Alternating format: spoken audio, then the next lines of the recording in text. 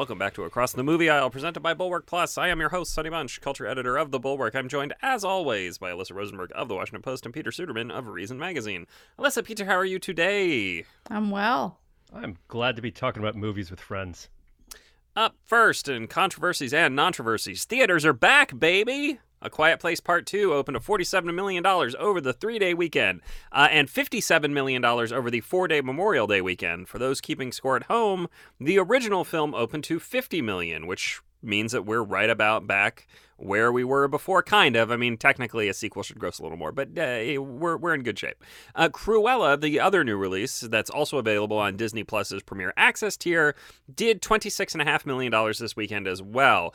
And yet there is controversy. The big chains have decided to follow CDC guidelines and allow those who are fully vaccinated to ditch their masks indoors. While this is good science, it creates a problem. How to trust those who have taken off their masks are actually vaccinated.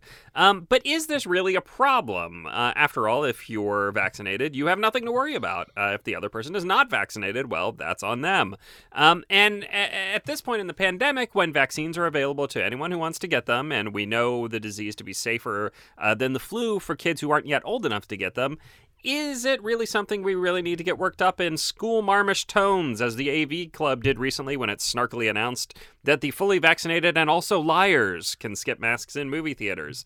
I don't love the phrase virtue signaling. It is used and abused in lots of dumb ways. But I would like to offer two pieces of anecdata from my recent weekend that I think kind of highlight where we are in this whole thing. When I went to Kroger, my local grocery store, there are signs up that said the fully vaccinated could skip the mask wearing, and yet only about 10% of patrons were unmasked. Almost everybody still had their masks on, including almost all old people. It was just everybody was still wearing their masks.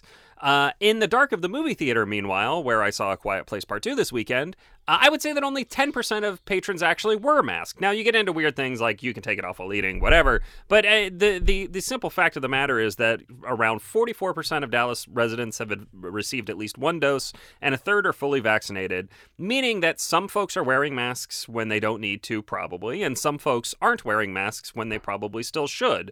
The numbers tilt depending on whether or not you can see the mask being worn. I will make a mild confession here. I've been fully vaccinated for a while now, 6 weeks, something like that, and I had basically stopped wearing a mask in movie theaters even before the rule change by AMC, because the whole point of vaccines is you stop other people from getting sick and you don't get sick yourself. Peter, does that make me history's greatest monster, my flouting of the mask rules before I was officially allowed to flout them? No, Sonny. Obviously, you're history's greatest monster for many, many other reasons involving Zack Very Snyder. far down the list. So, very far down the list. I basically agree with you. I think that people who are worried about the lifting of mask mandates, both at the state level and at the private level, are wrong. That said, I am sympathetic here. I think we should handle this with some, amount of sensitivity. I went into a grocery store the other time over the weekend, and for the first time in over a year, I saw people without masks, including a number of the employees who were not wearing masks in a grocery store here in Washington, D.C., and it was a little bit jarring. I had not seen an announcement about this. I don't even know what the policy was or if there is one at this point. I mean, I know what the city's policy is, but I do not know what the grocery stores individually are doing, and so I just didn't expect it. I didn't know it was going to happen, and it is a little bit strange after 14, 15 months of seeing everybody basically masked, especially here in D.C., which is a pretty sort of high compliance masking culture. But that said, I think the people who are worried about this are wrong for a couple of reasons. For one thing, as you said, this is CDC guidance. Vaccinated people can be unmasked indoors, and that's fine. I think also there are issues here with enforcement that people have not talked about. And so you brought up, well, you were not wearing your mask beforehand, and you weren't, and there were lots of people in the theater who already weren't wearing masks, in part because you can take your mask down when you're eating. And so what this does is it creates a kind of all-purpose excuse for, right, like, if you've got a bucket of popcorn in your hand, you don't have to wear a mask. And yes, as Peter can testify, I buy Junior Mints at every screening we go to, so I have an excuse not to wear a mask for most of a movie. And so there's an enforcement problem just in terms of like figuring out who actually needs to be wearing a mask or not, but also in terms of, I think it is a mistake to put this on theater employees, and that to burden theater employees with enforcing mask mandates, which are just completely impossible to enforce inside a theater, even if you're like a kind of hardcore masker and think that this is too soon, you have to think about like, what is the alternative? The alternative is either saying that the employees have to do it, or they're going to have to call someone. And calling someone means a private security guard, or more likely the police. We do not need private security or police or ticket takers involved in policing this inside theaters. There's just no reason for it. And I think that's going to be like, doing that is asking theaters to do that, expecting them to do that is, I think, just crazy. And so the people who are worried about this, they don't actually have a solution for getting people to wear masks inside theaters. What they have is something that says, look, we're worried, we're concerned. Like I said, I think we should be sympathetic and sensitive, but there's just no way to make this work. And also, if you're vaccinated, you're not spreading it, or you have a very low, very, very low chance of spreading it, and you have a very low chance of catching it yourself. You don't need to worry about it. Get vaccinated and go to the movies with your mask off. Alyssa, I want to just highlight one thing that Peter said and get your take on this. One real issue here is the lack of any sort of real uniform guidance on any of this stuff. Like, for instance, when I went to the Kroger, I just happened to notice a new sign that said, if you are fully vaccinated, you don't need the masks. And so I took it off. And when I went inside, I could definitely, it was unusual. I was like, oh, I'm the only person unmasked here. And then I saw another unmasked person. I was like, yeah, you saw the sign too, or maybe you're just a jerk. I don't know. It's one of the two. So but it's a real problem, right? Why do you have to pick between sign seer and jerk? Maybe you could be both. You know, again, it's possible, but it's a problem, right, Alyssa? I mean, I think it's an issue. Yeah, and I mean, as the person who's probably like the biggest nanny stater on this podcast, and the internet's nice girl, I in general go through the world hoping as much as possible to make other people feel comfortable, or at least not to sort of grievously offend their sensibilities. And I think that part of what we're dealing with here is whiplash in social norms, right? I mean, I was lucky enough to get vaccinated comparatively early, given my age and gender and health and job. So I've been fully vaccinated for 3 months. And during that time, the science has become clearer that vaccinated people do not catch or transmit the coronavirus. And it's worth being clear that that was not something that was immediately clear, right? The immediate data that we had when the Pfizer and Moderna vaccines it was likely, but it wasn't known for certain. The data that we had when the Pfizer and Moderna vaccines were authorized for emergency use was that people who had been vaccinated did not, for the most part, exhibit symptomatic illness. That is different from saying that they were not infected at all, or that people who were infected did not spread the disease. So during the time that I've been vaccinated, it has become clearer just how good these vaccines are. And just as a sort of a side detour, the mRNA vaccines, the Pfizer and Moderna and a couple other candidates that are in development, are far and away the best vaccines that have ever been developed by a significant margin. I mean, if you look just in terms of, when you say best, you mean in terms of effectiveness at solving the problem they were trying to solve, at reducing the spread and transmission of the virus. Right. I mean, the polio and measles vaccines people get as kids are very effective, but they're very effective in part because we have achieved herd immunity against those diseases through vaccination. The flu vaccine that you get every year may range from 30 to 60% effective in making you less likely to get sick if you get sick. We have just never had vaccines that take your chance of getting a serious disease in a scenario where you would be likely to catch it down 95%. And that's something that I think is hard to assimilate to. And so you have a situation where for a long time, because people could not get vaccinated because the vaccines either didn't exist or weren't authorized, other people's choices affected you a lot.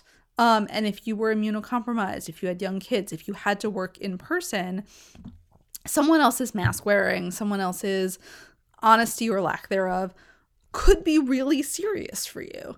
And it is hard to let go of that when you've had to adopt a new norm so stringently and so quickly, right? I mean, most of us, with the exception of, say when we go off to school for the first time as children, do not have to adopt a set of norms that is so radically different so quickly and with the sense that the consequences are so high. And having done that, it's hard to let go of. And it is also hard to assimilate the information about exactly how good the vaccines are because they are unprecedented. And, as I have written and said, the thing about the vaccines is that after sort of 15 months of feeling like other people's decisions affect you enormously, the vaccines take that away. And so it can be true that someone is behaving like an ass and lying about whether they're vaccinated. But if you are vaccinated, it no longer matters. And there's another important caveat there. I mean, there are people for whom these vaccines don't work. If you are immunosuppressed, if you have had certain kinds of cancer treatments, even the Pfizer and the Moderna vaccines just do not appear to produce protective antibodies in some of these people. And so, they produce far fewer protective antibodies. Yeah, and they may. It does look like in most cases they produce some level of resistance, but it's definitely not the 95 to 96% efficacy that we see for most folks. Yes, and so, if you are personally immunosuppressed, if you have someone in your family who is immunosuppressed, I can understand why this is a frustrating situation where, I think it is difficult to feel like the rest of the world is getting back to business as normal and being told you can't do that because other people's, sort of personal freedoms are more important. I am sympathetic to that to a certain extent. But that's always going to be true. Of course, we're never going to get to 100% vaccination. Of course. But I'm saying there are some people for whom this moment is less liberating than others. And it's hard. So can I ask you guys... Oh, sorry. Oh, if I can just finish. Yeah. As the goody two-shoes of this podcast, nerd, and the person who has been vaccinated among the three of us for the longest, I have found it really challenging to give up the mask, not because I am afraid of getting sick, although, when the people we relied on for childcare were still unvaccinated, I wanted to be respectful of them, but because I don't want to look like a jerk. I don't want to be a jerk. I don't want to be... the person who is cruel or self-centered.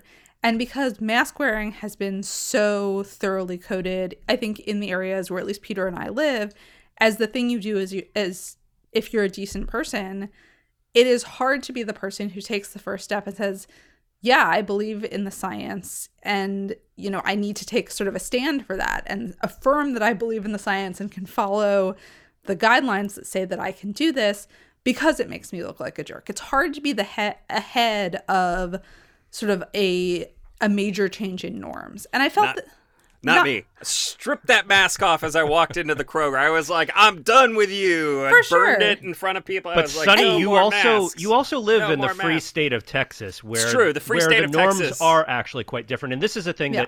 that I have just had to explain to people who don't live in Washington D.C. or sometimes to people who live in D.C. or New York City, that like there are really deeply two different Americas when it comes to mask culture, and there have been for months and months and months, long before CDC guidance changed, and even to some extent before the vaccines were available to anyone. Outside of major blue state metro areas, you had much, much less consistent mask wearing, in particular outside, whereas in Washington, D.C., San Francisco, New York City, you would go for a walk by yourself in the middle of the night, and if you happen to see somebody 2 blocks away who was also out by themselves walking their dog at 11:30 p.m., it was nearly certain that that person, not near anyone else, knowing that they would not be near anyone else, would be wearing a mask. The question I wanted to ask you guys was actually just about kids, because this is one of the objections that keeps getting brought up that I see online is, well, look, currently, I believe it's kids 12 and under are not approved to get the vaccine. I believe the Pfizer vaccine is likely to be approved for kids much younger than 12 by like around the end of the summer, but we're not there yet. And this is something that people have brought up, especially since kids' movies are a thing that parents take their kids to and like are going to be a big part of the summer movie season. Yeah. I mean, you know, my kid wears a mask at nursery school. And, I think that's the right decision in part because, they're teaching, like, one of the things you learn in nursery school is norms, and kids need to wear masks right now. When we're outside of the playground, I would say we're among a minority of parents in DC who are fully unmasked at the playground and let our kid be unmasked at the playground as well. And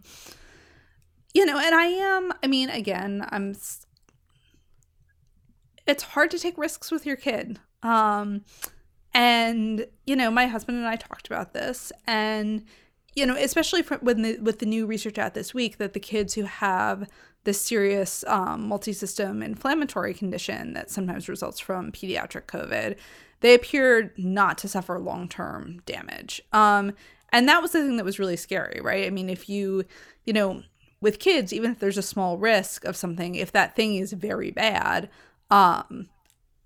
people weight that more heavily, even if they shouldn't necessarily. And, there's been a lot of controversy over this Brown professor, Emily Oster, who's written a couple of really well-regarded sort of evidence-based pregnancy and parenting books. I've relied on them. They're amazing. She's great. And she has done a really good job of trying to sort of talk people through decision-making frameworks. And people have gotten really angry at her for, emphasizing the areas in which she thinks kids should have some freedom and, the risks that the CDC should be willing to kind of sign off on and take. I think that is going to be something that's really up to every individual family. I don't, and I also think that people who are taking their kids to movies in the summer are probably going to be a little bit more likely to encourage their kids to wear masks. And, when I am in a situation with my kid where my kid needs to wear a mask, I wear a mask too, because, you can't tell a 3-year-old that the 3-year-old has to do something that mommy and daddy don't have to do. Other than, wear a buckle while riding in the supermarket cart, because then the parent is pushing. But, I do it because it's modeling good behavior. But yeah, it's going to be a trickier summer for parents. But not everybody's a parent, and you have to weigh the various things that you need to weigh the needs of kids and families against the needs of a society as a whole. And I think this is an area where, there are things kids can do other than go to the movies. They can go to splash parks. They can go to pools. They can go for walks outside. They can go to the playground. They can go to camp, especially now that the CDC's masking requirements for camp have gotten saner. And so, if the thing that kids can't do this summer is go to Cruella unmasked, I'm okay with that. No child should see Cruella, but that's another segment. Yes. Also, no adult. On Peter's point, I'll be quick because we're running a little long here. My kids do not wear masks outside because there's just no point. And I am frankly not super concerned about them catching COVID, in the sense that it is just less dangerous than other like common ailments that they could get, like the flu. I look at the numbers and I'm just like, this is not. You can't stop living your life, even though for a brief moment. I mean, I remember when we had a early decision to make in, I want to say it was May or June of last year, about whether or not we would send our youngest to daycare, which he goes to this daycare private school thing, and we had to decide if we were going to send him for the summer. And at that point, again, it was like May or June. We were like, I guess we're going to keep him home. So he was home with us all summer, and it was kind of a nightmare. And like it was just it was not good for him. He was not interacting with other children, regularly. It was not good for us, his parents. It didn't work. So we've been pretty.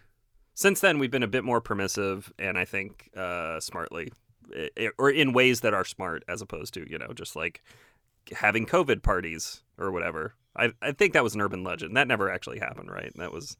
I mean, to be fair, teenagers are very stupid, so it's it's possible. I look forward to the Blumhouse production of COVID Party. It's going to be a great movie in 2023. It's going to win all the Oscars. Cost $5 million to make. Sounds terrible. 223 million domestic. So what do we think? Is the introduction of a mask honor system at movie theaters a controversy or a non-controversy? Peter? I think some people think it's controversial, but I don't. Like, I think it is. That's all I'm asking for here. I do not think it is controversial. Non-controversy, okay. But other people thinking it's a controversy might be a controversy. I think the decision is correct but controversial. I think it is mostly a non-controversy. Mostly a non-controversy. All right, if you enjoy the show, and who doesn't, it's great, make sure to head over to atma.thebulwark.com, where we'll have a bonus members-only episode about movies that earn their lengthy running times. What must a film do to justify epic status? We'll discuss that this week. And now on to the main event, Cruella. Cruella, like Maleficent and the Joker before it, is a live-action effort to rehabilitate the image of a notorious cartoon villain. We all know Cruella de Vil is the lady who wants to skin 101 Dalmatian puppies in an effort to make a pretty coat. What this movie presupposes is maybe she didn't. Maybe she didn't. I'll say one good thing about this movie first. I think Emma Stone is genuinely delightful as Cruella / Stella, the original name of the little girl. Even if she is playing her more like a weird mix of Michelle Pfeiffer's split personality Catwoman and take your picks Joker in grease paint than the cartoon iteration of Cruella de Vil we all know and hate. I'll be honest, I kind of hated Cruella the movie. In part, that's because it just goes on, clocking in at 50% longer than its source movie. And in part, it's because Cruella de Vil, as played by Emma Stone, doesn't really have anything to do with Cruella de Vil as envisioned in the Disney cartoon that this is ostensibly a prequel or reimagining of. Partly I don't like it because it's filled with obvious 1960s and 1970s needle drops that are so obvious they'd make Zack Snyder blush. Mostly, though, it's just the sloppiness of the storytelling here that I don't like. Again, this is a movie that takes nearly 45 minutes to get to the central conflict of the picture, which has to do with Cruella's fashion battle with the Baroness, a snooty designer / credit hog played with limp evil by Emma Thompson. There was some minor controversy on Twitter, as there always is, about who this movie is for. A female critic said that male critics who don't like it just don't get it, man. It's not for them. It's for the tweens and the fashionistas. And maybe, I don't know, maybe that's true, but the only person this movie really seems to be for is the average Disney shareholder. It has nothing terribly interesting to say about the world of fashion. Did you know that attitude matters, guys, and manipulating the press? Whoa, big news. Nothing terribly interesting to say about the inner lives of its characters either. It just kind of sits there waiting to vacuum up money. Ode to the content based on well-known IP that we all love to give our hard-earned cash to. And the most aggravating thing is it doesn't even have the decency to be greedy efficiently. Alyssa, what am I missing here? What have I gotten wrong about Cruella? Not missing much. I have to say, and again, this credit for this goes to my husband, but if you're going to make a 101 Dalmatians origin story, the obvious thing is to make a weird sci-fi movie about the origins of the Twilight bark, the communication system that the dogs use to talk to each other at rapid speed all across England. That's awesome. I do not think this movie works at all, really. Save for one thing, I think the costuming work in it is amazing and actually tells a much more interesting story about how fashion works than any of the text of the movie does. You have Cruella, even as a kid, kind of adopting this punk aesthetic that took a while to trickle up to high fashion in British society. You have the Baroness, who played by Emma Thompson, initially clothed in the 70s in these sort of holdover, very kind of crisp, sleek, sophisticated styles from the 60s that kind of borrow from Jackie Kennedy. And there was a real sort of conflict in the British fashion and art system at this time between the sort of polish of that society style and the rising punk aesthetic, right? I mean, the Sex Pistols were basically they were the creation of an entrepreneur who saw something kind of coming up from the streets and imported it into Britain's pop music scene. Tina Brown actually has a really interesting aside in her biography of Princess Diana about how adopting punk aesthetics actually became the thing for debutantes to do in the late 70s and early 80s to show that they weren't taking the idea of the London season terribly seriously. Like, there were actually girls who were showing up at their, official debut parties on motorcycles in punk gear. And so you see, how fashion kind of assimilates ideas from the margins and the underground into, the high levels of couture, department stores like Liberty, etc. And it's fascinating how by the climax of the movie, the Baroness is finally adopting styles that borrow from disco, while Cruella herself is on from sort of disco and punk to goth, which will become the sort of outsider aesthetic of the 80s. And so that whole story is told in the costumes, but not effectively sort of in the text at all. It's just sort of a silly movie, right? I mean, I'm sorry, but like, Cruella's origin story is that her birth mother is like tipped over a cliff by a bunch of Dalmatians. Well, not her birth mother. Her adoptive mother. Her adoptive mother is tipped over a cliff. The good woman who raised her. Is tipped over a cliff by a bunch of Dalmatians. I mean, that's ridiculous. It's so silly. And it just, I mean, everything in the movie kind of operates on that emotional level. And the movie is also, I mean, Peter, you mentioned that, this has nothing to do with how Cruella becomes someone who at 101 Dalmatians, like, wants to skin puppies for high fashion. I think the movie does nod at the fact that she could clearly become that person, right? I mean, but it's just not willing to commit to her being an actual villainess, right? I mean, she becomes this kind of emotionally abusive, monstrous person who is blackmailing the only friend she had in elementary school and doing and asking really horrible things of these guys who took her in as a child and who are effectively her chosen family. And the movie just sort of has her say, sorry, okay, now let's go back to doing horrible things together. And but both they and the movie forgive her in a way that is kind of unforgivable. Yeah, Alyssa, I want to jump in here just for a sec, because what struck me as a thing that absolutely does not work about this movie is a similar thing that did not work about Joker, a movie I liked more than either of you two.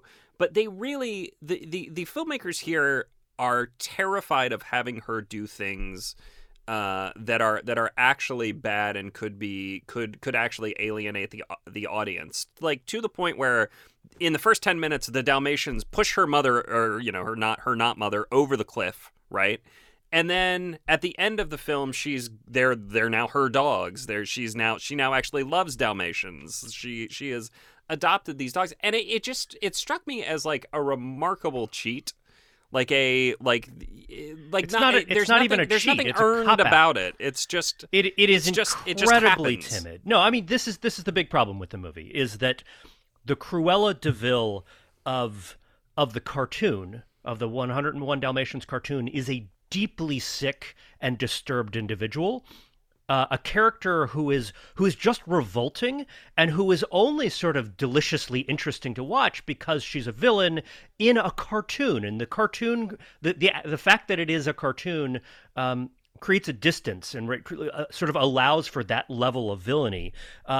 And I think there's, like, in some ways, it's like Disney made the correct decision not to make her a puppy skinner who wanted to steal and murder puppies just to make beautiful coats out of them, because that's a horrible and revolting thing to be. On the other hand, that's what Cruella de Vil is. What's the point? Right. If she's not going to be that, what's the point? So this I think is the better question to ask than who is this movie for? But what in the hell is this movie trying to say? What is the point of it? It is absolutely determined not to let Cruella of the movie Cruella become the Cruella de Vil of 101 Dalmatians, because to do so would be to completely revolt and turn off your audience, and that's something that Disney simply cannot do.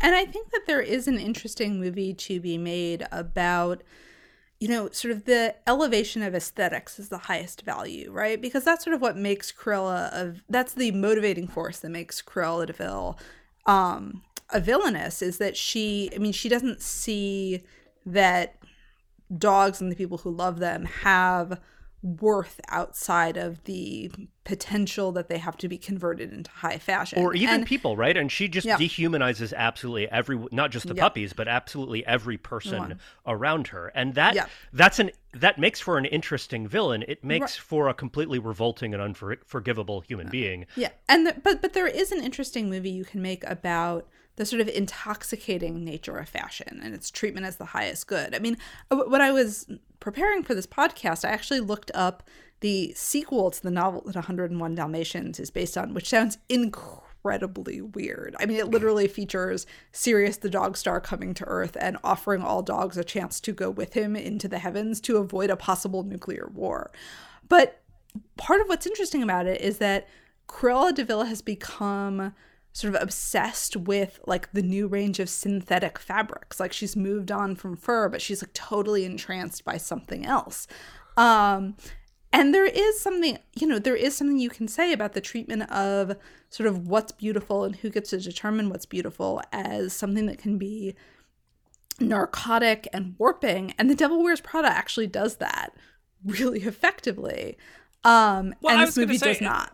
I referenced The Devil Wears Prada in my review, and I'm sure many other people did as well, because it is the obvious counter to this film insofar as it takes the world of fashion and the idea of fashion and actually explains how it works.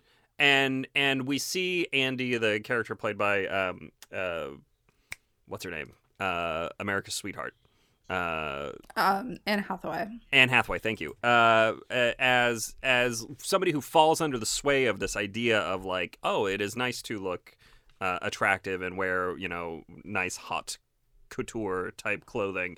And this movie just, you're right, Alyssa. You can kind of see the story being told through the evolution of the costumes, but it really. It doesn't have anything to say about the broader society. There's just nothing. There's no there. We live in a society, man. You also have to know a lot about fashion in the first place, which I don't claim to know an enormous amount, but I know something to see that story being told, right? It's something that you notice if you know to look for it, but it's not really part of the story. I just object to the movie's appropriation of punk rock culture, given that there is literally no punk rock in the movie. The closest you actually get is that one sort of quasi cover that she ridiculously stages on outside of one of the villains. There is one Clash song. It's there's like the Stooges. They played "I Want to Be Your Dog" by the Stooges, but there's basically no punk in a movie filled with pop needle drops. There's nothing that sort of that is like meaningful or real punk or like traces that evolution at all. Again, because Disney is fundamentally timid about showing the rough edges of a character, a place, or a time, especially in a movie that is inspired by one of their animated children's classics. But that's sort of an interesting question. I don't know the extent to which Vivienne Westwood, who was the designer, who was really sort of the progenitor of high fashion inspired by punk in Britain. I don't know how much crossover there was between her and the actual music scene, or even between someone like Alexander McQueen, who borrowed from a lot of punk aesthetic in some of his earlier work, although his work got much stranger and more interesting as time went on. But for a movie that sort of claims to be about the 1970s London punk scene, there should be a lot of punk rock. And there really isn't a lot of punk rock in it. And again, this, I keep calling this movie timid, and I really think it is. But it's a weird kind of timid, which is the kind that thinks it's being bold. And director Craig Gillespie, has said that that when he brought on his department heads, he told them, "Oh, we're not making a traditional Disney movie," and he would show them a bunch of images of 1970s punk rock and sort of characters in London, and this is the vibe that I'm trying to create. And he just kept saying, "Well, look, we don't want to create a movie that feels like a Disney movie."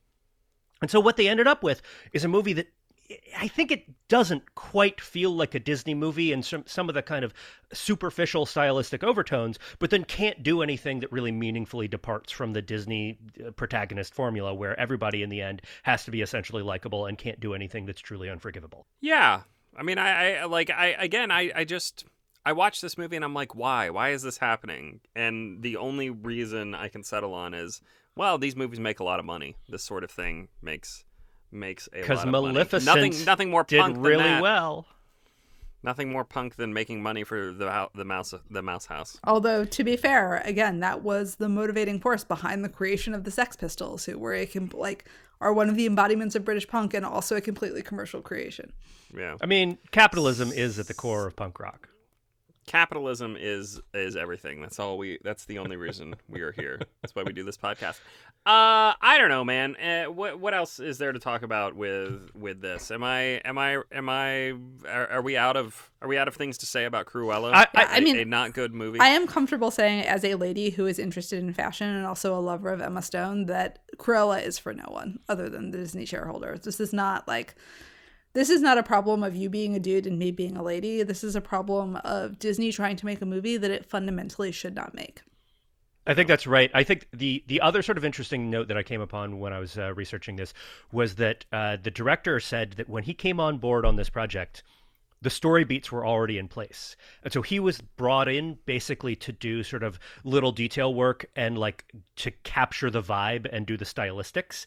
But the story had already been sort of put together and approved by the suits, and this was a suits-driven story that and it so feels like it. And there's this weird kind of clash between the director's stylistic ambitions, which are at least right. He's trying to do something that doesn't feel like a conventional Disney film, but he's got what ultimately is a very, very conventional Disney story to work with, and he just couldn't escape the limitations of that. Well, and it's a bummer because he directed I, Tonya, which is great and genuinely uncomfortable. And Eileen Brush McKenna, who's one of the writers who worked on the movie, is one of the creative forces behind Crazy Ex-Girlfriend, which sticks the landing on having a character who does things that are genuinely unforgivable while still being a much more interesting person and more sympathetic than Cruella actually ends up being. So also, a lot of talent, bad result. One last thing before we go. Can I just say that the person I might feel worst for in this whole thing is Paul Walter Hauser, who is saddled with just an absolutely terrible Cockney accent. I like him a lot. And I like him in things like I, Tonya, for instance, or Richard Jewell. But he has done no favors in this movie by what he is asked to do. Should not have been in it. Talk to your agent about that one, guy. I think he actually came across pretty well. He does much better with the comic sidekick role, I think, than the other person in the other comic sidekick role, Joel Fry, as Jasper Baden, I think is the character's name, right? Which, good lord, Baden, right? And I think Paul Walter Hauser actually gives a performance that is watchable rather than one that just sort of fills. He sounds ridiculous. It sounds bad. It's I'm sorry. I can't let that pass. All right. So what do we think? Thumbs up or thumbs down on Cruella? Alyssa. Thumbs down. Peter. Thumbs down, but it's a more interesting failure than other recent Disney remakes. Maleficent is a million times better than this. Maleficent is at least trying to do something like tell an actual origin story for Maleficent. We didn't do an episode on Mulan, but guys, I watched Mulan. Yeah, but that's not a Disney villain reimagining. That's just one of their standard live action remakes. But it's it's the live action connected to classic cartoon. I'm thinking. This is a slightly different thing. This is more anyway. Maleficent was a million times better than this. Thumbs down on Cruella, a bad movie. All right, that is it for today's show. If you loved it, make sure to check out our members-only bonus episode on movies that earn their lengthy running times. And make sure to tell your friends. A strong recommendation from a friend is basically the only way to grow podcast audiences. And if we don't grow, we will die. If you did not love today's episode, please complain to me on Twitter at SunnyBunch. I will convince you that it is, in fact, the best show in your podcast feed. See you guys next week.